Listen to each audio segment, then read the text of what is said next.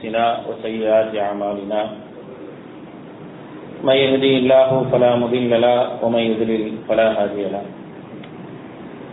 ونشهد أن لا إله إلا الله وحده لا شريك له ونشهد أن محمدا عبده ورسوله اللهم صل على محمد وعلى آل محمد كما صليت على إبراهيم وعلى آل إبراهيم إنك حميد مجيد اللهم بارك على محمد وعلى آل محمد كما باركت على إبراهيم وعلى آل إبراهيم إنك حميد مجيد يا أيها الذين آمنوا اتقوا الله حق تقاته ولا تموتن إلا وأنتم مسلمون يا أيها الناس اتقوا ربكم الذي خلقكم من نفس واحدة وخلق منها زوجها وبث منهما رجالا كثيرا ونساء واتقوا الله الذي تساءلون به والأرحام إن الله كان عليكم رقيبا يا أيها الذين آمنوا اتقوا الله وقولوا قولا سديدا يصلح لكم أعمالكم ويغفر لكم ذنوبكم ومن يطع الله ورسوله فقد فاز فوزا عظيما أما بعد فإن أصدق الحديث كتاب الله وخير الهدي هدي محمد صلى الله عليه وسلم وشر الأمور محدثاتها وكل محدثة بدعة وكل بدعة ضلالة وكل ضلالة في النار فقال الله تعالى في القرآن العظيم فأعوذ بالله من الشيطان الرجيم بسم الله الرحمن الرحيم ذلك فضل الله يؤتيه من يشاء والله ذو الفضل العظيم وقال رسول الله صلى الله عليه وسلم إنما الدنيا لأربعة نفر أو كما قال عليه السلام رب اشرح لي صدري ويسر لي أمري واحلل عقدة من لساني يفقهوا قولي. அளவற்ற அருளாளனும் நிகரற்ற பேரன்புடையவனுமாகிய எல்லாம் உள்ள அல்லாஹ்வின் திருப்பெயர் போற்றி புகழ்ந்து அவனுடைய சாந்தியும் கருணையும் நபிகள் நாயகம் ஸல்லல்லாஹு அலைஹி வஸல்லம் அவர்கள் மீதும் அவர்களை பின்பற்றி வாழ்ந்த உத்தம சத்திய தோழர்கள் நல்லவர்கள் மீதும் அவர்களின் அடிச்சோடை பின்பற்றி வாழ்ந்து கொண்டிருக்கக்கூடிய அனைத்து மக்கள் மீதும் உண்டாகட்டுமாக. அன்பான சகோதர சகோதரிகளே, அல்லாஹ்வுடைய மாபெரும் கருணையினால் நாம் எல்லாம் இந்த ஜும்மா தினத்திலே அல்லாஹ்வுடைய வீட்டிலே ஒன்று கூடியிருக்கின்றோம். நமக்கு இந்த வாய்ப்பினை ஏற்படுத்தி தந்த அல்லாஹ்வுக்கு நன்றி அனைத்தையும் உரித்தாக்கியவனாக எனது உரையை ஆரம்பம் செய்கின்றேன். அன்பானவர்களே, அல்லாஹ் ரப்புல் ஆலமீன் மனிதர்களுக்கு பலதரப்பட்ட அருட்கொடைகளையும் நிஅமத்துகளையும் வழங்கி இருக்கின்றார். ஒவ்வொரு சாராருக்கும் ஒவ்வொரு விதமான அருட்கொடைகள் வழங்கப்பட்டிருக்கின்றது. இந்த அருட்கொடைகளை பற்றி அல்லாஹ் ரப்புல் ஆலமீன் திருமறை குர்ஆனிலே சொல்லும்போது தாலிக ஃபதுலுல்லாஹ், இது அல்லாஹ்வினுடைய அருள். யுஸீஹி மை யஷா, நான் நாடியவர்களுக்கு அல்லாஹ் ரப்புல் ஆலமீன் வழங்குகின்றார். யாருக்கு என்ன அருளை தர வேண்டும் என்று அல்லாஹ் நாடுகின்றானோ அவர்களுக்கு வழங்குகின்றான். வல்லாஹு துல் ஃபதுலில் அலீம், அல்லாஹ் ரப்புல் ஆலமீன் மகத்துவமிக்கவன், அருட்கொடையாளன் என்றெல்லாம் அல்லாஹ் ரப்புல் ஆலமீன் சொல்லி காட்டுகின்றார். பலதரப்பட்ட அருட்கொடைகளை பொறுத்தவரை ஒரு ஏக்கம் என்பது நம்மிடத்தில் இருக்கும். இவர் செய்யக்கூடிய ஒரு காரியத்தை என்னால் செய்ய முடியவில்லையே, என்னால் செய்ய இயலவில்லையே என்ற ஒரு ஏக்கம், நல்ல எண்ணத்தின் அடிப்படையிலான ஏக்கங்கள் என்பது உண்மையான நம்பிக்கையாளர்களிடத்தில் கண்டிப்பாக இருக்கும். யார் அல்லாஹ்வை உண்மையாக நம்புறாங்களோ அவர்களை பொறுத்தவரை சில விஷயங்கள் அவர்களுக்கு ஏக்கமாக கூட கண்டிப்பாக இருந்து கொண்டே இருக்கும். அப்படி ஒரு விஷயத்தை பற்றி தான் நம்ம பார்க்க போறோம். அதாவது இன்றைய காலகட்டம், இந்த மாதங்களை பொறுத்தவரை நமக்கு தெரிந்தவர்கள், நண்பர்கள், உறவினர்கள் இவர்கள் எல்லாம் ஹஜ்ஜுக்கு சென்று ஹஜ்ஜை முடித்து வந்து கொண்டிருக்கக்கூடிய ஒரு காலகட்டத்தில் நம்ம இருக்கிறோம். இந்த ஒரு பாக்கியத்தை யார் பெற்று முடித்து வந்திருக்கிறாங்களோ அவங்களுக்கு அல்லாஹ் கொடுத்த அருட்கொடை தான் அது, வேற எதுவுமே கிடையாது. அந்த அருட்கொடையை அல்லாஹ் அவங்களுக்கு தந்தனால அதை அவங்க என்ன செஞ்சிருக்கிறாங்க, நிறைவேற்றிட்டு வந்திருக்கிறாங்க. அதற்கான நன்மைகளை பொறுத்தவரை ஏராளமான நன்மைகளை அல்லாஹ் ரப்புல் ஆலமீன் அதற்கென்று சொல்லி இருக்கிறான். நபிகள் நாயகம் ஸல்லல்லாஹு அலைஹி வஸல்லம் சொல்லும்போது சொல்றாங்க, அல் ஹஜ்ஜு யஹ்தீமு மா கான கப்ல, ஹஜ் இருக்கின்றதே அதற்கு முன்னுள்ள எல்லா விஷயங்களையும் தகர்த்தெறிந்துவிடும், பாவங்களை எல்லாம் தகர்த்தெறிந்துவிடும் என்பதை அல்லாஹ்வுடைய தூதர் ஸல்லல்லாஹு அலைஹி வஸல்லம் சொல்லி இருக்கிறாங்க. முஸ்லிம்ல பதிவு செய்யப்பட்டிருக்கின்றது. மற்றொரு ஹதீஸ், மன் ஹஜ்ஜ லில்லாஹ், எவர் அல்லாஹ்வுக்கு ஹஜ் செய்கின்றாரோ பலம் எற்புத் வலம் எஃப்துக், எந்த விதமான பாவங்களும் குற்றங்களும் ஈடுபடாமல் ஹஜ்ஜை நிறைவேற்றினார் என்று சொன்னால் ரஜா, அவர் திரும்புகின்றார். கயோமி வலதத்துஹு உம்முஹு, அவருடைய தாயுடைய வயிற்றிலிருந்து பிறக்கும் போது எப்படி வருவாரோ அதே போன்று திரும்பி வருகின்றார் என்றெல்லாம் அல்லாஹ்வுடைய தூதர் சொல்றாங்க. இதெல்லாம் நிறைவேற்றி விட்டு வரக்கூடிய மக்களை பார்த்து ஒரு ஏக்கம் என்பது நமக்கு இருக்கத்தான் செய்யும். அவங்களுக்கு கிடைச்சிருக்கு, நமக்கு கிடைக்கலையே அப்படின்ற ஒரு ஏக்கம். இப்படிப்பட்ட ஏக்கம் என்பது இன்றைக்கு நமக்கு மட்டுமல்ல, அன்றைக்கு நபித்தோழர்களிடத்திலும் இருந்த ஒரு ஏக்கம் தான். சஹாபாக்கள்கிட்டையும் அல்லாஹ்வுடைய தூதரோடு இருந்த சஹாபாக்களில் பெரும்பாலானவர்கள் ஏழைகள்.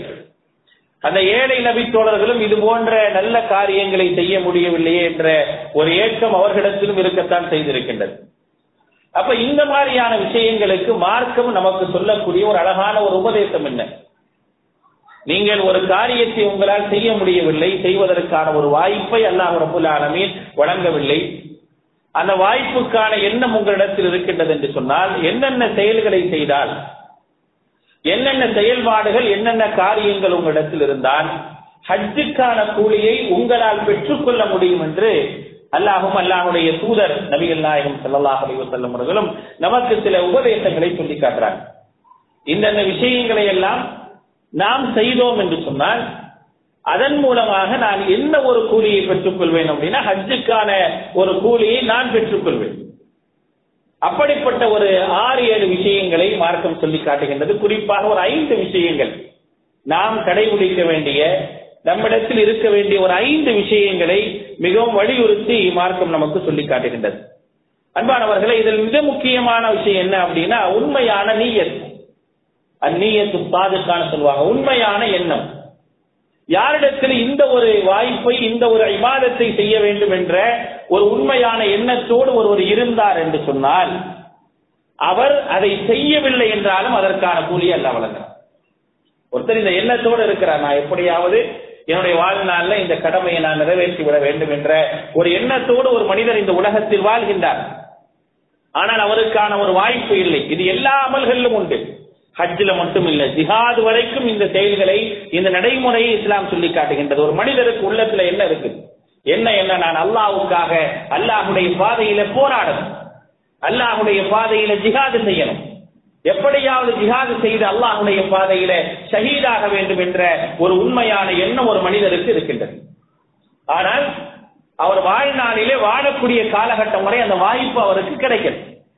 அந்த மாதிரியான ஒரு வாய்ப்பே இல்லை.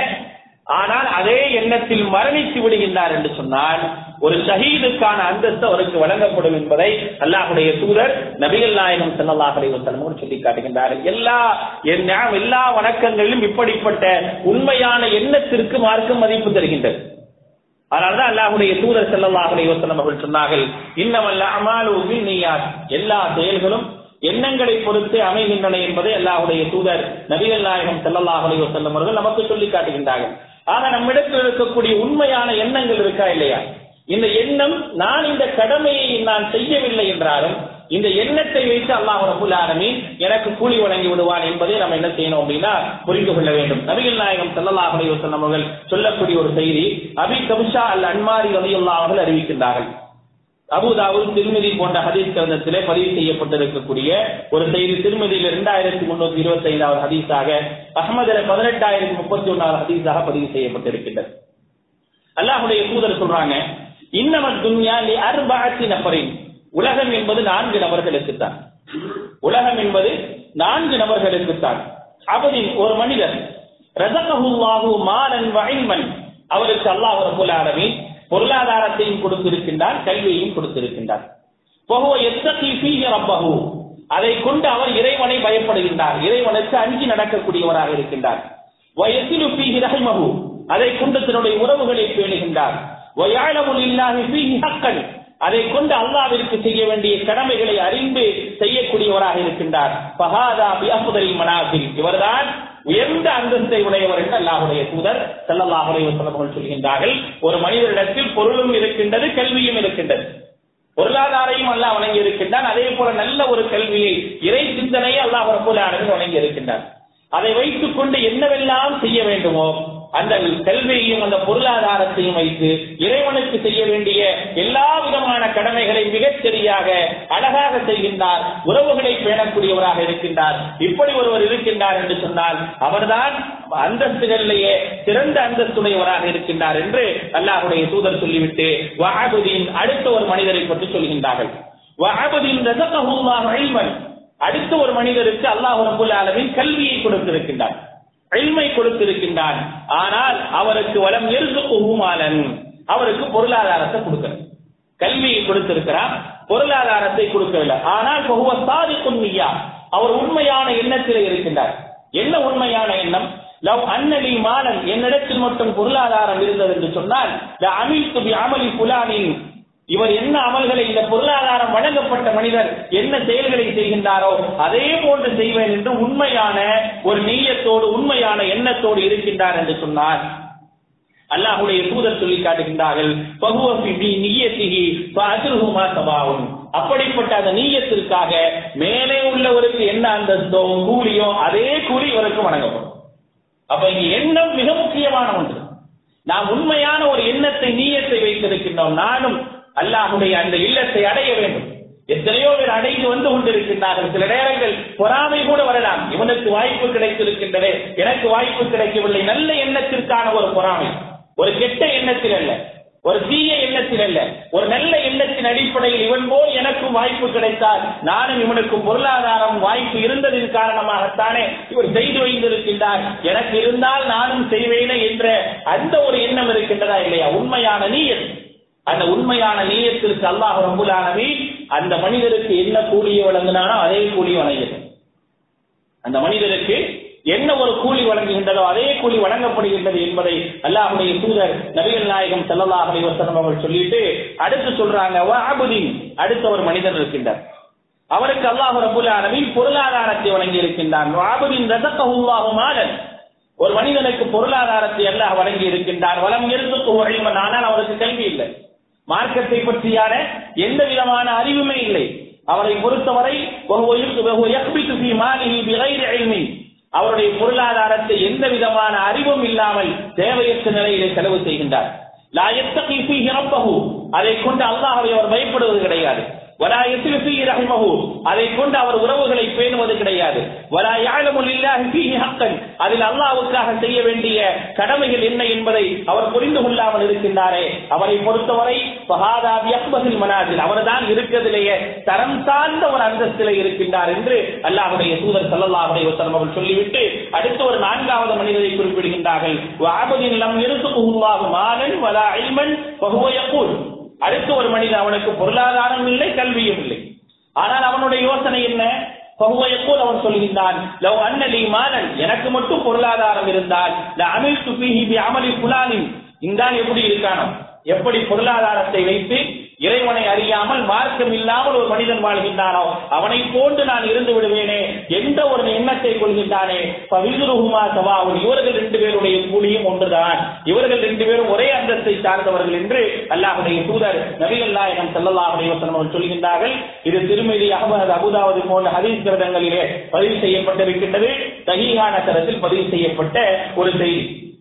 இதுதான் இங்கே முக்கியம்.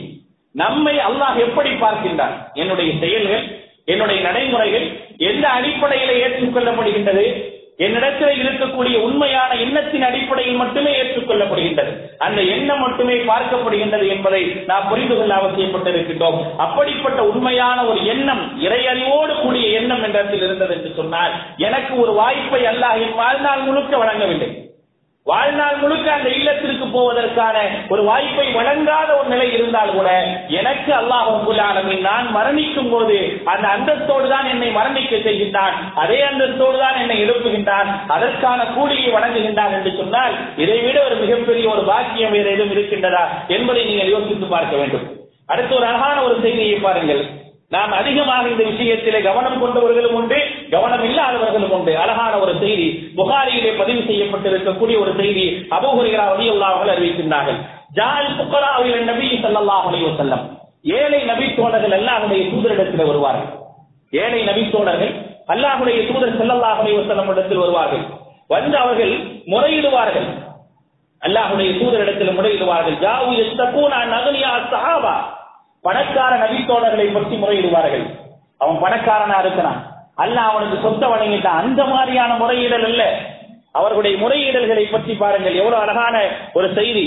சபகூஹும் பில் உஜூர், கூலிகளிலே அவர்கள் முந்தி விடுகின்றார்கள். அல்லாஹ்விடத்தில் கூலி வருவதிலே அவர்கள் முந்தக்கூடியவர்களாக இருக்கின்றார்கள்.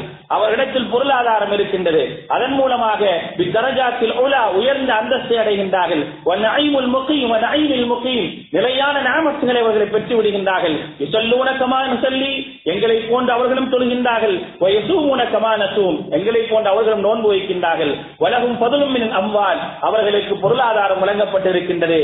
யஹஜ்ஜூன பிஹா வயஅ்தமிரூன வயுஜாஹிதூன வயதஸத்தகூன், அல்லாஹ்வுடைய தூதரிடத்தில் சொல்கின்றார்கள். அவர்களுக்கு அவைகள் எல்லாம் தரப்பட்டதன் காரணமாக எங்களை போன்று தொழுது விடுகின்றார்கள், எங்களை போன்று நோன்பு வைத்து விடுகின்றார்கள். ஆனால் அதோடு சேர்த்து உலகும் பதுலும் மின் அம்பாலில், அவர்களுக்கு தரப்பட்டிருக்கக்கூடிய அந்த பொருளாதாரத்தின் மூலமாக யஹஜ்ஜூன், அவர்கள் ஹஜ் செய்கின்றார்கள்.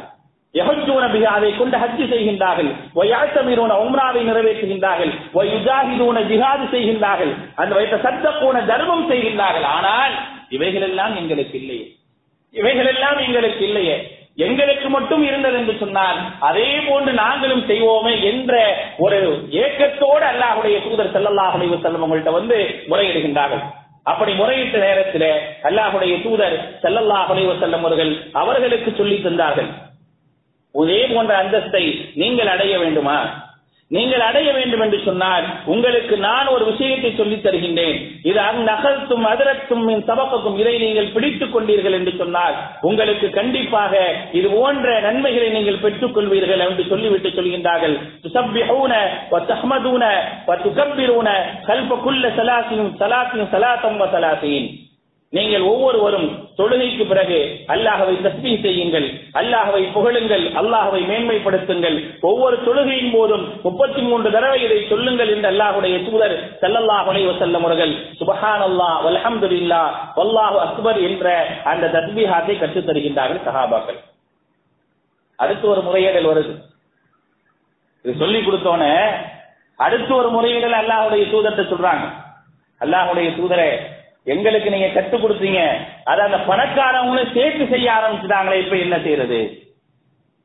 எங்களுக்கு நீங்க சொல்லிக் கொடுத்தீங்க, சரி, நாங்கள் அதை செய்வதற்காக முற்பட்டு அதை செய்கின்றோம், ஆனால் இதையும் அந்த பணக்காரர்களும் சேர்த்து செய்கின்றார்களே என்று சொல்லும் பொழுதுதான் அல்லாஹ்வுடைய தூதர் சொன்னார்கள், உங்களுடைய எண்ணங்கள், உங்களுடைய தூய்மையான எண்ணங்களுக்கான ஒரு கூலியை அல்லாஹ் ரப்பல் ஆலமீன் உங்களுக்கு வழங்குவார் என்பதை அல்லாஹ்வுடைய தூதர் ஸல்லல்லாஹு அலைஹி வஸல்லம் அவர்கள் சொல்லி காட்டுகின்றார்கள். எந்த வணக்கத்திற்கான கூலியை எப்படி பெற முடியும் என்பதற்கான ஒரு அழகான ஒரு சான்றை பாருங்கள். நாம் சாதாரணமாக என்ன செய்ய முடியாது, கடந்து விட முடியாது. நம்மிடத்தில் இருக்கக்கூடிய உண்மையான எண்ணங்கள், இஹ்லாஸான எண்ணங்களுக்கு அல்லாஹ் ரப்பல் ஆலமீன் கூலி வழங்குகின்றான்.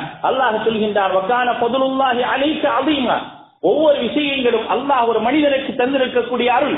திருமறை குர்ஆனுடைய 4வது அத்தியாயத்தினுடைய 113வது வசனத்திலே சொல்லி காட்டுகின்றான், வகான ஃபதுலுல்லாஹ் அலைக அலீமா, அல்லாஹ்வினுடைய அருள் உன் மீது அல்லாஹ் புரிந்திருக்கக்கூடிய ஒரு மகத்தான ஒரு விஷயம் என்பதை அல்லாஹ் ரப்பல் ஆலமீன் நமக்கு சுட்டி காட்டுகின்றான். ஆக ஒருவருக்கு வழங்கி இருக்கக்கூடிய அருள் நமக்கு கிடைக்கவில்லை என்று சொன்னால் அந்த அருளை போன்ற கூலியை பெறுவதற்கான ஒரு வாய்ப்புகள் நமக்கு எங்கே இருக்கின்றதோ அதை பயன்படுத்திக் கொள்ள வேண்டும். அடுத்ததாக அல்லாஹ்வுடைய தூதர் ஸல்லல்லாஹு அலைஹி வஸல்லம் அவர்கள் சொல்லி காட்டுகின்றார்கள், பள்ளிவாசலை கல்வி கற்பதற்காக நீங்கள் பயன்படுத்தினீர்கள் என்றால் இந்த அந்தஸ்தை பெற முடியும். பள்ளிவாசலில் கல்வி கற்பதற்கான ஒரு வாய்ப்பு உங்களுக்கு இருந்து அந்த வாய்ப்பை நீங்கள் பயன்படுத்தினீர்கள் என்று சொன்னால் இந்த அந்தஸ்தை உங்களால் பெற முடியும் என்பதை அல்லாஹ்வுடைய தூதர் ஸல்லல்லாஹு அலைஹி வஸல்லம் அவர்கள் சொல்லி காட்டுகின்றார்கள். தபுரானியிலே பதிவு செய்யப்பட்டிருக்கக்கூடிய ஒரு அழகான ஒரு செய்தி, மன் கதா இலல் மஸ்ஜிதி லா யுரீது இல்லா அன் யதஅல்லம கைரன் அவ் யுஅல்லிமஹு கான லஹு கஅஜ்ரி ஹாஜ்ஜின் தாம்மா. அல்லாஹ்வுடைய தூதர் ஸல்லல்லாஹு அலைஹி வஸல்லம் சொல்லக்கூடிய செய்தி சஹீஹாக பதிவு செய்யப்பட்டிருக்கக்கூடிய ஒரு செய்தி இது. யார் பள்ளிவாசலுக்கு வருகின்றாரோ, பள்ளிவாசலுக்கு வருகின்றார் எதற்காக? நல்ல விஷயத்தை கற்றுக்கொள்வதற்காக அல்லது கற்றுக் கொடுப்பதற்காக. நல்ல விஷயத்தை கற்றுக் கொடுப்பதற்காக வரணும் அல்லது கற்றுக்கொள்வதற்காக வரணும். ஆனா நம்ம அந்த மாதிரியான ஒரு தொடர்பை பள்ளியோடு ஏற்படுத்தி வச்சிருக்கோமான்னு பாருங்க. பள்ளிக்கு வருகின்றோம், தொழுகின்றோம், பரலான வணக்கங்களில் ஈடுபடுகின்றோம், உபரியான வணக்கங்களை செய்கின்றோம். ஆனால் பள்ளிவாசலிலே ஒரு விஷயம் கற்றுத்தரப்படுகின்றது அல்லது ஒரு வகுப்பு எடுக்கப்படுகின்றது. அந்த வகுப்புக்கான முக்கியத்துவம் என்பது நம்மில் எத்தனை பேருக்கு இருக்கின்றது என்று பார்த்தோம் என்று சொன்னால், 10 பேர் இருந்தோம் என்று சொன்னால் 2 பேர் மட்டுமே அதில் கலந்து கொள்ளக்கூடிய ஒரு நிலையைத்தான் பள்ளியிலே பார்க்கின்றோம். ஆனால் அல்லாஹ்வுடைய தூதர் சொல்கின்றார்கள், இதற்காக நீ பள்ளிக்கு வா. பள்ளிக்கு எதற்காக வருகின்றாய்? ஒன்று கற்றுக்கொள்வதற்காக வருகின்றாய் அல்லது கற்றுக் கொடுப்பதற்காக வருகின்றாய். அப்படி நீ வந்தாய் என்று சொன்னால் கானலஹு கஅஜ்ரி ஹாஜ்ஜின் தாம்மா, பரிபூரணமான ஹஜ் செய்த நன்மையை நீ பெற்றுக்கொள்ள முடியும் என்று அல்லாஹ்வுடைய தூதர் சொல்றாங்க. ரொம்ப கஷ்டமான விஷயமா, ரொம்ப சிரமமான காரியம் எல்லாம் இல்லை. ஆனால் அப்படிப்பட்ட காரியங்களுக்கான முக்கியத்துவம் இன்றைக்கு நம்மிடத்தில் இருக்கான கிடையாது. பெரும்பாலான இடங்கள்ல பாருங்க, பள்ளிவாசல்ல தொழுகைக்கு இருக்கக்கூடியவர்கள் கூட பள்ளியில நடக்கக்கூடிய வகுப்புகளுக்கான கூட்டங்கள் இருக்காது. பள்ளிகள்ல வகுப்பு நடக்குதுன்னு சொன்னா அதை ரொம்ப வேகமாக அந்த நேரத்தில் வெளியேறுவதற்குத்தான் எல்லாருமே ஆசைப்படுமே தவிர இருந்த அந்த வகுப்பிலே கலந்து கொள்வதற்கான ஒரு நிலையை நாம் ஏற்படுத்திக் கொள்வது கிடையாது. ஜும்மாவை தவிர ஜும்மாவில் மட்டுமே நிரம்பி இருக்கின்றோம். என்ன காரணம்? இந்த ஜும்மாவில் இல்லை என்று சொன்னால் நான் முஸ்லிமாக இருக்க முடியாது என்ற ஒரு முத்திரையை அல்லாஹ் குத்தி விடுவானே என்ற ஒரே காரணத்திற்காக ஜும்மாவிற்கு தவறாமல் வந்து விடுகின்றோம்.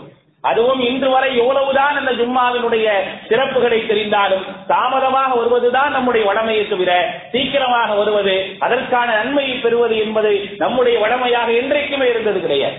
ஆனால் பள்ளிக்கு வர வேண்டும், கற்றுக்கொள்வதற்காகவே வர வேண்டும். கற்றுக்கொள்வதற்காகவே வந்தார்கள். நபித்தோழர்கள் வந்தார்கள். அல்லாஹ்வுடைய தூதரிடத்திலே இந்த நேரத்தில் சென்றோம் என்றால் நபிகள் நாயகம் ஸல்லல்லாஹு அலைஹி வஸல்லம் இடத்திலே என்னால் கல்வியை கற்றுக்கொள்ள முடியும் என்ற ஒரு சிந்தனையோடு வந்தார்கள். கல்வியை கற்று சென்றார்கள். நிறைய கல்வியை கற்றுக்கொண்டது எங்க? அல்லாஹ்வுடைய தூதருடைய அந்த மஸ்ஜிது நபவியிலே என்பதுதான் வரலாறுகள் நமக்கு குறிப்பிடக்கூடிய ஒரு செய்தி. நாம் பள்ளிவாசலுக்கு வர வேண்டும். பள்ளிவாசலுக்கு தொழுகைக்காக மட்டுமல்ல, தொழுகைக்கோடு சேர்த்து கல்வியை கற்றுக்கொள்வதற்கான ஒரு வாய்ப்பு பள்ளி வாயிலே உருவாக்கப்படுகின்றது என்று சொன்னார். அப்படி வரக்கூடிய நேரத்திலே அதற்கான வாய்ப்பை ஒருவர் பெற்றுக் கொள்ளும் பொழுது அவர் ஹஜ்ஜுடைய நன்மையை பெறுகின்றார் என்பதை நபிகள் நாயகம் ஸல்லல்லாஹு அலைஹி வஸல்லம் அவர்கள் சொல்லி காட்டுகின்றார்கள். அதே போன்று இந்த ஒரு காரியத்தை நம்ம டெய்லி செய்கிறோம். ஆனால் இதற்கு இப்படி ஒரு நன்மை இருக்கின்றது என்பதை அல்லாஹ்வுடைய தூதர் சொல்லி காட்டுகின்றார்கள். கடமையான தொழுகையை சரியான முறையில் நிறைவேற்றினால் கூட உங்களால் ஹஜ்ஜுடைய நன்மையை பெற முடியும். கடமையான காரியங்கள் தொழுகையை பொறுத்தவரை நபிகள் நாயகம் ஸல்லல்லாஹு அலைஹி வஸல்லம் சொல்கின்றார்கள், மம்மஷா இலா ஸலாத்தி மக்தூபா ஃபில் ஜமாஅ, ஜமாஅத்தோடு தொழ வேண்டும் என்பதற்காக எவர் பள்ளிக்கு வருகின்றார். ஜமாஅத் போனா பரவாயில்ல, நான் போய் ஜமாஅத் நடத்திக்கவே வரக்கூடாது, அப்படி வர்றவருக்கு நன்மை கிடையாது. ஜமாஅத்தோடு தொழ வேண்டும் என்று பள்ளிக்கு வரணும். ஒரு பள்ளிக்காக கிளம்புகின்றார் என்றால் வீட்டிலிருந்து கிளம்பும் போதோ அல்லது கடை வீதியிலிருந்து கிளம்பும் போதோ எங்கே கிளம்பினாலும் எந்த எண்ணத்தோடு கிளம்புனா நான் பள்ளிக்கு செல்கின்றேன், பள்ளிக்கு செல்வது ஜமாஅத்தோடு தொழுகையை நிறைவேற்றுவதற்காக பள்ளிக்கு செல்ல வேண்டும் என்ற ஒரு நிலையில எவர் வருகின்றாரோ ஃபஹிய கஹஜ்ஜத்தின், அவர் ஹஜ் செய்து நன்மையை பெறுகின்றார் என்று அஹ்மத் தபுரானியிலே பதிவு செய்யப்பட்டிருக்கின்றது. அல்பானி அவர்கள் இதை சஹீஹான ஹதீஸ் என்று பதிவு செய்திருக்கின்றார்கள்.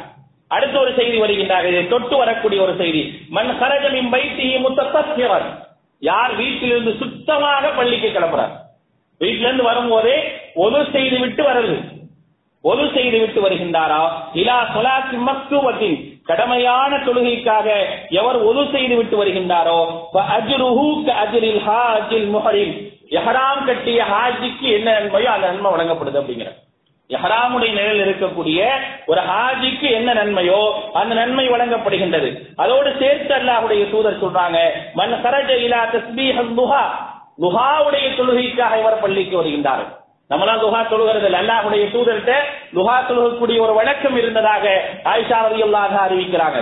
அதே போல பயணங்கள் மேற்கொண்டு வந்தார்கள் என்று சொன்னால் கண்டிப்பாக துஹாவுடைய தொழுகையை நிறைவேற்றக்கூடியவர்களாக அல்லாஹ்வுடைய தூதர் ஸல்லல்லாஹு அலைஹி வஸல்லம் அவர்கள் இருந்திருக்கின்றார்கள் என்ற ஒரு செய்தியும் நம்மால் பார்க்க முடிகின்றது. அப்படி வருகின்றார் என்று சொன்னால் அவருக்கு உம்ராவினுடைய நன்மையை ஒருவர் பெற்றுக் கொள்கின்றார் என்பதை அல்லாஹ்வுடைய தூதர் சொல்றாங்க. அபூதாவுதிலே பதிவு செய்யப்பட்டிருக்கக்கூடிய ஒரு செய்தி. நான் செய்யக்கூடிய ஒரு கடமையான காரியம், டெய்லி செய்யறேன், ஆனா அதுல சில விஷயங்களை சரியா கடைபிடிக்கணும். ஒண்ணு என்னது, அந்த கடமையை ஜமாத்தோடு நிறைவேற்ற வேண்டும் என்று நினைக்கணும். இரண்டாவது, வீட்டில இருந்து வரும்போது ஒது செய்து விட்டு தூய்மையாக வர வேண்டும் என்று நினைக்கணும். அப்படி வைந்தால் அந்த நன்மையை நீங்கள் பெற்றுக் கொள்ளலாம். என்னால ஒரு விஷயத்தை செய்ய முடியலன்னா எனக்கு அல்லாஹ் வழங்கக்கூடிய ஒரு பாக்கியத்தை பாருங்க. எனக்கு ஒரு நிஅமத் இல்ல, ஒரு கடமை என்னால செய்ய முடியல, ஒன்னு பொருளாதார பிரச்சனையா இருக்கலாம், அல்லது உடல் பிரச்சனையா இருக்கலாம். எந்த ஒரு பிரச்சனையாக இருந்தாலும், ஆனால் எனக்கு இறைவன் வழங்கக்கூடிய வாய்ப்புகள் எப்படி இருக்கின்றத பாருங்க. அந்த வாய்ப்பை நான் சரியான முறையில் பயன்படுத்திக் கொள்ளும் பொழுது கண்டிப்பாக இதன் மூலமாக நான் ஒரு மகத்தான ஒரு நன்மையை அடைகின்றேன் என்பதுதான் நமக்கு மார்க்கம் சொல்லித்தரக்கூடிய மிக முக்கியமான செய்தி. அதுக்கு அடுத்தபடியாக அல்லாஹ்வுடைய தூதர் ஸல்லல்லாஹு அலைஹி வஸல்லம் அவர்கள் இந்த நன்மையை பெறுவதற்கான அடுத்த வழியாக சொல்லி காட்டுவது மிக முக்கியமான ஒரு செய்தி. ஃபஜ்ருடைய தொழுகைக்கு பிறகு நாம் கடைபிடிக்க வேண்டிய சில நிகழ்வுகள். அல்லாஹ்வுடைய தூதர் ஸல்லல்லாஹு அலைஹி வஸல்லம் சொல்லக்கூடிய செய்தி திர்மிதி, தபுரானி போன்ற ஹதீஸ் கிரந்தங்களிலே பதிவு செய்யப்பட்டிருக்கின்றது. மன் ஸல்லல் கதாத ஃபீ ஜமாஅத்தின் ثم قعد يذكر الله حتى تطلع الشمس ثم صلى ركعتين كانت له كأجر حجة وعمرة تامة تامة تامة. அல்லாஹ்வுடைய தூதர் நபிகள் நாயகம் ஸல்லல்லாஹு அலைஹி வஸல்லம் அவர்கள் சொல்லி காட்டுகின்றார், எவர் ஒருவர் ஃபஜ்ருடைய தொழுகையை ஜமாஅத்தோடு நிறைவேற்றுகின்றார், ஃபஜ்ருடைய தொழுகையை ஜமாஅத்தோடு நிறைவேற்றிவிட்டு சும்ம காத எதுக்குருல்லாஹ ஹத்தா தத்லுஅ அஷம்ஸ், சூரியன் உதிக்கும் வரை அந்த இடத்திலே உட்கார்ந்து, சூரியன் உதிக்கும் வரை அந்த இடத்திலே உட்கார்ந்து கொண்டு அல்லாஹ்வை நினைவு கூறி கொண்டு இருக்க வேண்டும். நபிகள் நாயகம் ஸல்லல்லாஹு அலைஹி வஸல்லம் உடைய காலை ஃபஜ்ருடைய தொழுகையினுடைய நிலை எப்படி இருக்கும் என்று சஹாபாக்கள் விசாரிக்கப்படுது. ஆயிஷா ரலியல்லாஹு அன்ஹா அறிவிக்கிறாங்க, இன்னவர சஹாபாக்கள் அறிவிக்கிறாங்க, அல்லாஹ்வுடைய தூதர் ஸல்லல்லாஹு அலைஹி வஸல்லம் உடைய காலை நேரம் எப்படி இருக்கும். அப்ப நபிகள் நாயகம் ஸல்லல்லாஹு அலைஹி வஸல்லம் உடைய அந்த காலை நேரத்தை பற்றி சொல்லும் பொழுது அழகாக சொல்லி காட்டுகின்றார்கள். பள்ளிவாசலிலே தொழுவார்கள், தொழுது விட்டு எந்த இடத்துல இருக்கிறாங்களோ அந்த இடத்தில் அமர்ந்து விக்ரு செய்து கொண்டு இருப்பார்கள். அப்படி இல்லையா சில நேரம் என்ன செய்வாங்கன்னா சஹாபாக்களை அழைத்து அருகாமையிலே உட்கார வைத்துக் கொள்வார்கள். சஹாபாக்களை அழைத்து அருகாமையிலே உட்கார்ந்து கொண்டு ஜாஹிலியா காலத்தில் என்னென்ன மூட பழக்கங்கள் எல்லாம் இருந்தது என்று அவர்களிடத்தில் கேட்பாங்க. அல்லாஹ்வுடைய தூதர் என்னென்ன மூட பழக்கங்கள் எல்லாம் அவர்கள் அந்த ஜாஹிலியா காலங்களிலே செய்து கொண்டிருந்தார்கள் என்ற ஒரு கேள்வி அல்லாஹ்வுடைய தூதர் அவரிடத்தில் கேட்பாங்க. எதுவரை இது நடக்கும் அப்படின்னா சூரியன் உதயமாகும் வரை எப்படி இருக்கும், அதற்கு பிறகு 2 ரக்காத் தொழுதுட்டு போவாங்க. இந்த 2 ரக்காத் என்பது இஸ்ராக்குடைய தொழுகை என்று இன்றைக்கு ஒரு தொழுகை நிர்ணயித்திருக்கிறாங்களே, அது கிடையாது. நம்ம அதை நினைச்சுக்க கூடாது. அப்ப இஸ்ராக்குன்னு ஒரு தொழுகை இருக்கு போல இருக்கு, அதைத்தான் சொல்லி இருக்கிறாங்க அப்படின்னா அது கிடையாது. சூரியன் ஒரு நிலையிலிருந்து அடுத்த நிலைக்கு ஒரு காலம் செல்கின்றது. அந்த காலத்திற்கு இடையிலே ஒரு தடையான ஒரு நேரம் வருகின்றது, தொடக்கூடாத ஒரு நேரம் வருகின்றது. அதை தொடக்கூடாத நேரத்திற்கு பிறகு அந்த நேரத்தை அடைந்தால் பள்ளியிலே இருந்தால் நீங்கள் 2 ரக்காத் தொழுது கொள்ளுங்கள் என்று அல்லாஹ்வுடைய தூதர் ஸல்லல்லாஹு அலைஹி வஸல்லம் சொல்லி இருக்கிறாங்க. எவர் ஒருவர் அந்த எண்ணத்தோடு உட்கார்ந்து இருக்கின்றார், சும்ம காத எதுக்குருல்லாஹ ஹத்தா தத்லுஅ அஷம்ஸ் சும்ம ஸல்லா ரக்காத்தை, பிறகு 2 ரக்காத் தொழுகின்றாரோ கானலஹு கஅஜ்ரி ஹஜ்ஜத்தின், ஒரு ஹஜ் செய்த நன்மையை பெறுகின்றார், வ உம்ரத்தின் உம்ரா செய்த நன்மையை பெறுகின்றார், தாம்மத்தின் தாம்மத்தின் தாம்மத்திங்கிறாங்க, பரிபூர்ணமான நன்மை அவருக்கு கிடைக்கின்றது என்று சொல்றாங்க. அதே போன்று இன்னொரு செய்தி எப்படி வருகின்றது, மன் ஸல்ல சுப்ஹ சும்ம ஜலஸ ஃபீ மஜ்லிஸிஹி ஹத்தா தும்கினுஹு ஸலா கான பி மன்சிலத்தி உம்ரத்தின் வ ஹஜ்ஜத்தின் முத்தகப்பலத்தைன், ஏற்றுக்கொள்ளப்பட்ட ஹஜ்ஜுடைய உம்ராவினுடைய நன்மையை ஒருவர் தன்னுடைய இடத்திலே உட்கார்ந்து அதை நிறைவேற்றுவதன் மூலமாக பெறக்கூடியவராக இருக்கின்றார் என்பதை அல்லாஹ்வுடைய தூதர் சொல்றார். ஒரு அழகான ஒரு நடைமுறை, நம்ம செய்யக்கூடிய ஒரு நடைமுறையில கொஞ்சம் நம்ம சேர்த்துக்கிறோம், அவ்வளவுதான். என்ற என்ன ஒரு செயல்பாடு இருக்கிறோ அந்த செயல்பாடோடு நான் சில விஷயங்களை சேர்த்துக் கொள்ளும் பொழுது இதற்கான நன்மைகளை பெறுகின்றோம். இந்த ஹதீஸை வச்சு சில கேள்விகள் வருகின்றன. இதே நன்மை பெண்களுக்கு கிடைக்குமா, இதே நன்மை பெண்கள் பெற முடியுமா அப்படின்ற ஒரு கேள்வி இந்த ஹதீஸுக்காக வரும் பொழுது சில விளக்க உரைகள், அதாவது இந்த ஹதீஸுக்குரிய பாடங்களை எடுப்பவர்களிடத்தில் கேட்கப்பட்ட விஷயங்கள்ல சொல்லப்பட்ட விஷயம் என்ன அப்படின்னா, யார் இதே எண்ணத்தோட பெண்களால் பள்ளியில உட்கார முடியாது. பெண்களை பொறுத்தவரை இன்னைக்கு நம்ம பள்ளிக்கு வரதில்லை, அன்றைக்கு பெண்கள் வந்தாலும் என்ன செய்வாங்க அப்படின்னா உடனே கிளம்பி செல்லக்கூடியவர்களாகத்தான் இருக்கும். இருளிலே என்ன செய்வாங்க, ஒருவரை ஒருவர் அறிந்து கொள்ளாத நிலையில என்ன செஞ்சிருவாங்க அப்படின்னா வீட்டுக்கு போயிடுவாங்க. அப்ப ஒருவர் அதே போன்ற எண்ணத்தோடு உட்கார்ந்தால் அவர்களுக்கு நன்மை கிடைக்குமா அப்படின்னா கண்டிப்பாக கிடைக்கும், அதற்கான வாய்ப்பு இருக்கின்றது.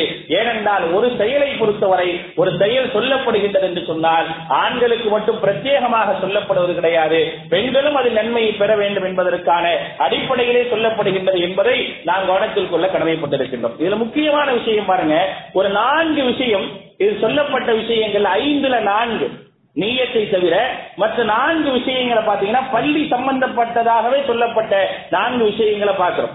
அது பரலான தொழுகையாக இருக்கட்டும், கல்வி கற்பதாக இருக்கட்டும், அல்லது தொழுகைக்கு பிறகு செய்யக்கூடிய திக்ர்களாக இருக்கட்டும், அல்லது ஃபஜ்ருக்கு பிறகு அமர்வதாக இருக்கட்டும், இந்த 4மே பள்ளியோடு சம்பந்தப்பட்ட ஒரு காரியங்களாகத்தான் பார்க்கிறோம். நல்ல விளைஞங்க, பள்ளி என்பது சாதாரணமான ஒன்றல்ல. என்னுடைய பயபக்தியை, தக்குவாவை உருவாக்கக்கூடிய இடம் பள்ளிவாசல். என்னுடைய தக்குவாவை உருவாக்கக்கூடிய ஒரு இடம் பள்ளிவாசலை தவிர வேறு எதுவுமே கிடையாது. ஒரு மனிதன் ரஜுலும் கல்புஹு முஅல்லகும் பில் மசாஜித், எந்த ஒரு மனிதனுடைய உள்ளம் பள்ளியோடு தொடர்புடையதாக இருக்கின்றதோ நாளை அவன் அரசுடைய நிலையிலே இருப்பான் என்பதை அல்லாஹ்வுடைய தூதர் சொல்லி காட்டுகின்றார்கள். லா வில்லஹு இல்லா பில்லாஹ், அரசுடைய நிழலை தவிர எந்த நிழலுமே அங்கே இருக்காது. அப்படிப்பட்ட நேரத்திலே அந்த நிழலை ஒரு மனிதன் பெற வேண்டும் என்று சொன்னால் ரஜுலுன் முஅல்லகும் பில் மசாஜித், பள்ளியோடு தொடர்புடையவராக இருக்க வேண்டும். பள்ளியோடு தொடர்புடைய ஒரு மனிதராக இருந்தார் என்று சொன்னால் கண்டிப்பாக அவரை பொறுத்தவரை அவர் இறையச்சமுடையவராக ஆகின்றார். நாளை மறுமை நாளில் மகத்தான ஒரு நன்மையை பெறுகின்றார். பள்ளி இருக்கின்றதே அல் மஸ்ஜித், அல்லாஹ்வுடைய தூதர் சொல்கின்றார்கள், நபிகள் நாயகம் ஸல்லல்லாஹு அலைஹி வஸல்லம் சொன்னார்கள், தபுரானிலே பதிவு செய்யப்பட்டிருக்கக்கூடிய செய்தி, அல் மஸ்ஜிது பைத்து குல்ல தகியின், பள்ளிவாசல் என்பது இறையச்சத்தை உருவாக்கக்கூடிய, இறையச்சத்தை ஊட்டக்கூடிய ஒரு வீடாக இருக்கின்றது என்று அல்லாஹ்வுடைய தூதர் சொன்னார். பள்ளிவாசல் சாதாரணமான இடம் கிடையாது, இறையச்சத்தை ஊட்டக்கூடிய ஒரு இடமாக இருக்கின்றது. ஆக அப்படிப்பட்ட பள்ளியோடு சம்பந்தப்பட்ட 4 விஷயங்கள் உங்களுக்கு ஒரு பரிபூரணமான ஒரு மகத்தான ஒரு கடமையினுடைய நன்மையை பெற்றுத் தருகின்றது என்பதை அல்லாஹ்வுடைய தூதர் ஸல்லல்லாஹு அலைஹி வஸல்லம் அவர்கள் சொல்லி இருக்கின்றார்கள்.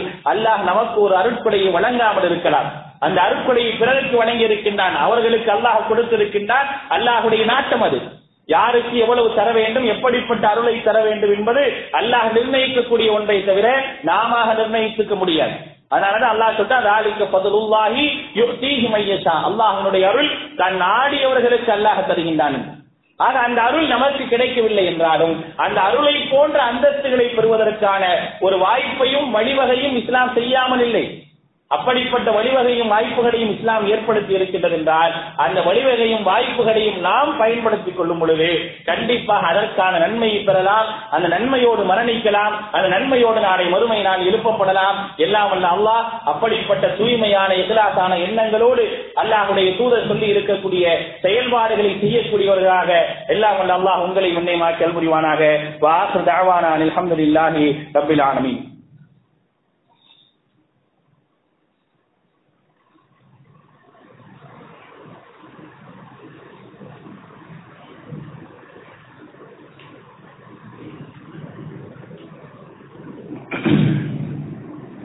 அல்ஹம்துலில்லாஹ் வஸ்ஸலாத்து வஸ்ஸலாமு அலா ரசூலில்லாஹ் முஹம்மதின் வஆலிஹி வஸஹ்பிஹி அஜ்மஈன். அம்மா பஅத்.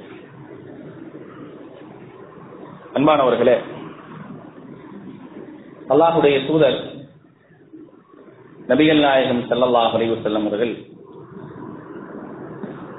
ஒரு மனிதனுடைய சிறந்த ஜிஹாத் எது என்பதை பற்றி ஒரு அழகான ஒரு செய்தியை நமக்கு சொல்லி காட்டுகின்றார்கள். அஃதலுல் ஜிஹாதின் கலிமத்து ஹக்கின் இந்த சுல்தானின் ஜாயிர், அநியாயக்கார அரசன் முன்னால் சத்தியத்தை எடுத்துரைப்பது என்பது ஜிஹாதுகளிலேயே மிகச் சிறந்த ஒன்று என்று அல்லாஹ்வுடைய தூதர் சொல்லியிருக்கிறார்.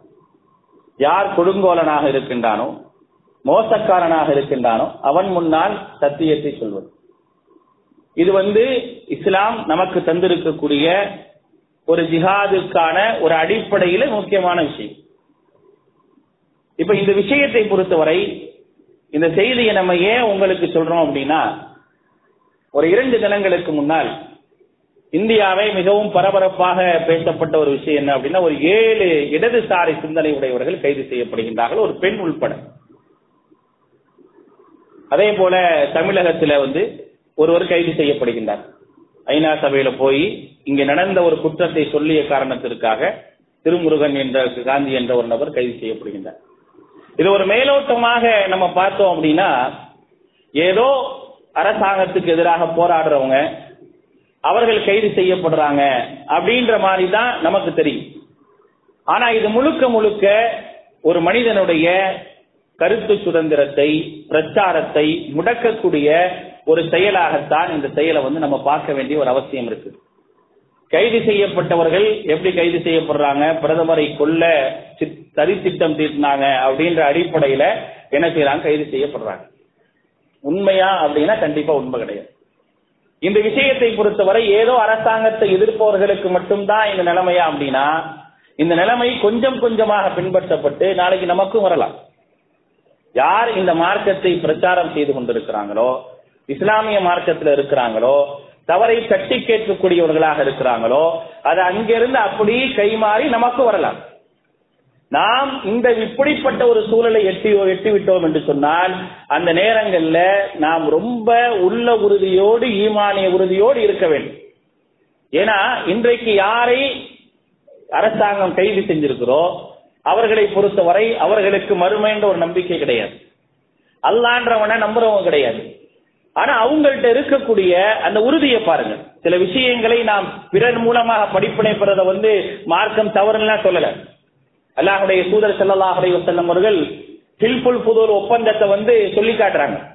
ஹில்ஃபுல் ஃபுதூல் அப்படின்னு சொல்லி ஒரு ஒப்பந்தம் நடந்துச்சு. நபிகள் நாயகம் ஸல்லல்லாஹு அலைஹி வஸல்லம் அவர்களுடைய 20 வயதுல நடக்கக்கூடிய ஒரு ஒப்பந்தம். என்ன அந்த ஒப்பந்தத்துடைய சாராம்சம் அப்படின்னு கேட்டீங்கன்னா, அன்றைக்கு அடிக்கடி சண்டை நடக்கும். சண்டை நடந்த பிறகு ஒரு மிகப்பெரிய ஒரு சண்டை நடக்குது. ரசூல் ஸல்லல்லாஹு அலைஹி வஸல்லம் அவர்களுக்கு 20 வயது இருக்கும் பொழுது மிகப்பெரிய சண்டையில அவருடைய அந்த அல்லாஹ்வுடைய தூதர் ஸல்லல்லாஹு அலைஹி வஸல்லம் சார்ந்து இருக்கக்கூடிய அந்த வம்சத்தாரும் குலத்தாரும் மிகப்பெரிய ஒரு பாதிப்பை என்ன செய்யறாங்க, உணர்றாங்க. உணர்ந்த பிறகு அதுக்கான ஒரு ஆலோசனை கூட்டம் வைக்கப்படுது. ஆலோசனை கூட்டம் வைக்கப்பட்டு என்ன ஆலோசனை பண்றாங்கன்னா, இனிமேல் இது போன்று யார் பாதிக்கப்படுறாங்களோ அவர்களுக்கு உறுதுணையாக, அவர்களுக்கு பின்புலமாக நாம் இருக்க வேண்டும் என்ற ஒரு விஷயத்தை என்ன செய்யறாங்கன்னா, அந்த ஒப்பந்தத்தில் மிக முக்கியமான ஒரு ஒப்பந்தமாக பேசப்படுகின்றது. அதுதான் அந்த ஒப்பந்தத்திற்கு பெயர். இதை என்ன செய்யறாங்கன்னா, அல்லாஹ்வுடைய தூதர் இஸ்லாத்திற்கு வந்த பிறகு தாவா களத்தில் இருக்கும் பொழுது ஒரு சொல்லி காட்டுறாங்க.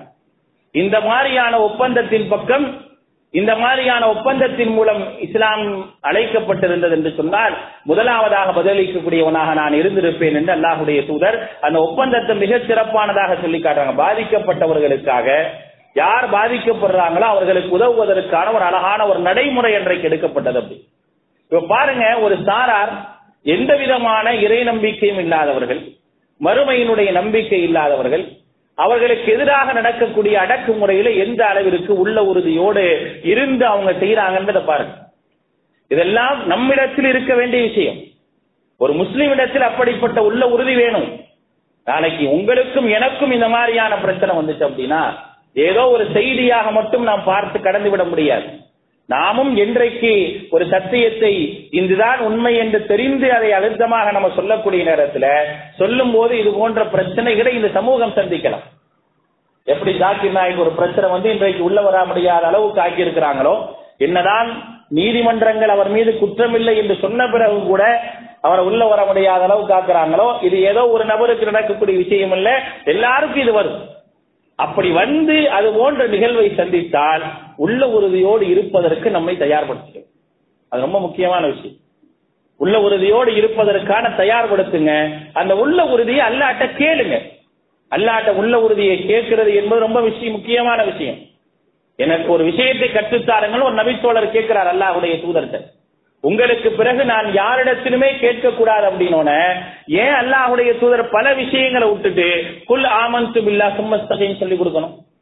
நீ அல்லாஹ்வை நம்புகின்றேன்னு சொல்லு, பிறகு அதுல உறுதியாக இருன்னு ஏன் சொல்லணும்? அதான் முக்கியம். இன்னல்லதீன காலு ரப்புனல்லாஹ் சும்ம இஸ்தகாமு ஃபலா கௌஃபுன் அலைஹிம் வலா ஹும் யஹ்சனூன். எவர்கள் தங்களுடைய இறைவன் அல்லாஹ் என்று சொல்லி பிறகு அதிலே உறுதியாக இருக்கிறாங்களோ அவர்களுக்கு எந்த விதமான பயமும் கவலையும் கிடையாது என்று அல்லாஹ் ரப்புல் ஆலமீன் சொல்லி காட்டுறான். அந்த உறுதிக்கு வந்துட்டோம்னா நமக்கு பயம் இருக்காது. யாரை பார்த்து என்ன செய்ய வேண்டி வராது, நான் பயப்பட வேண்டிய ஒரு அவசியம் வராது. எனக்கு என்ன பயம் வரும்? இன்னி அகாஃபுல்லாஹ், நான் அல்லாஹ்வுக்கு மட்டும்தான் பயப்படுவேன், உங்களுக்கு எல்லாம் பயப்பட மாட்டேன் என்ற ஒரு எண்ணம் கண்டிப்பாக வந்துடும். அது கண்டிப்பாக வரும் நம்ம இடத்தில் இருக்கக்கூடிய உள்ள உறுதி. அந்த உள்ள உறுதி இருந்தது என்று சொன்னால் தத்தனஸ்ஸலு அலைஹிமுல் மலாயிகா, வானவர்கள் இறங்குவாங்க, உங்களுக்கு என்ன செய்வாங்க, ஆறுதல் தருவார்கள். நாங்கள் நஹ்னு அவுலியாவுக்கும் ஃபித் துன்யா வல் ஆখিরা, இந்த உலகத்திலும் மறுமையிலும் நாங்கள் உங்களுக்கு நேசர்கள் என்று சொல்லுவாங்க. வானவர்கள் என்ன செய்வாங்க, யாருமே வரல, சமூகம் வரல, அமைப்பு வரல, ஜமாத் வரல, வானவர்கள் வருவாங்க. வானவர்கள் கண்டிப்பாக வருவாங்க. எப்படி சுமையா ரலியல்லாஹு அன்ஹா தங்களுடைய பார்வையை வானத்தின் பக்கம் உயர்த்திய அந்த நேரத்திலே நிழல் போல் வானவர்கள் மேலே தெரிந்தார்களோ அதே போல நமக்கு வரமாட்டாங்களே சொல்ல முடியாது. நம்மகிட்ட இருக்கணும். ஒரு கிழவியினுடைய ஈமானிய உறுதியை அபூஜஹிலால் அசைத்து பார்க்க முடியாத ஒரு ஆச்சரியம் ஏன் நிகழ்கின்றது? ஏன் அப்படி ஒரு ஆச்சரியப்பட்ட, என்ன சென்றாலும் இந்த பெண்மணி அசருவது இல்லையே அப்படின்னு ஒரு ஆச்சரியமாக பார்த்த நிகழ்வு ஏன்? அவங்க கண்கூடாக ஒரு சமூகத்தை பார்த்தாங்க, நிழல் போல் வானவர்களை பார்த்தார்கள். அந்த வானவர்கள் அவர்களுக்கு ஆறுதல் அளித்தார்கள்.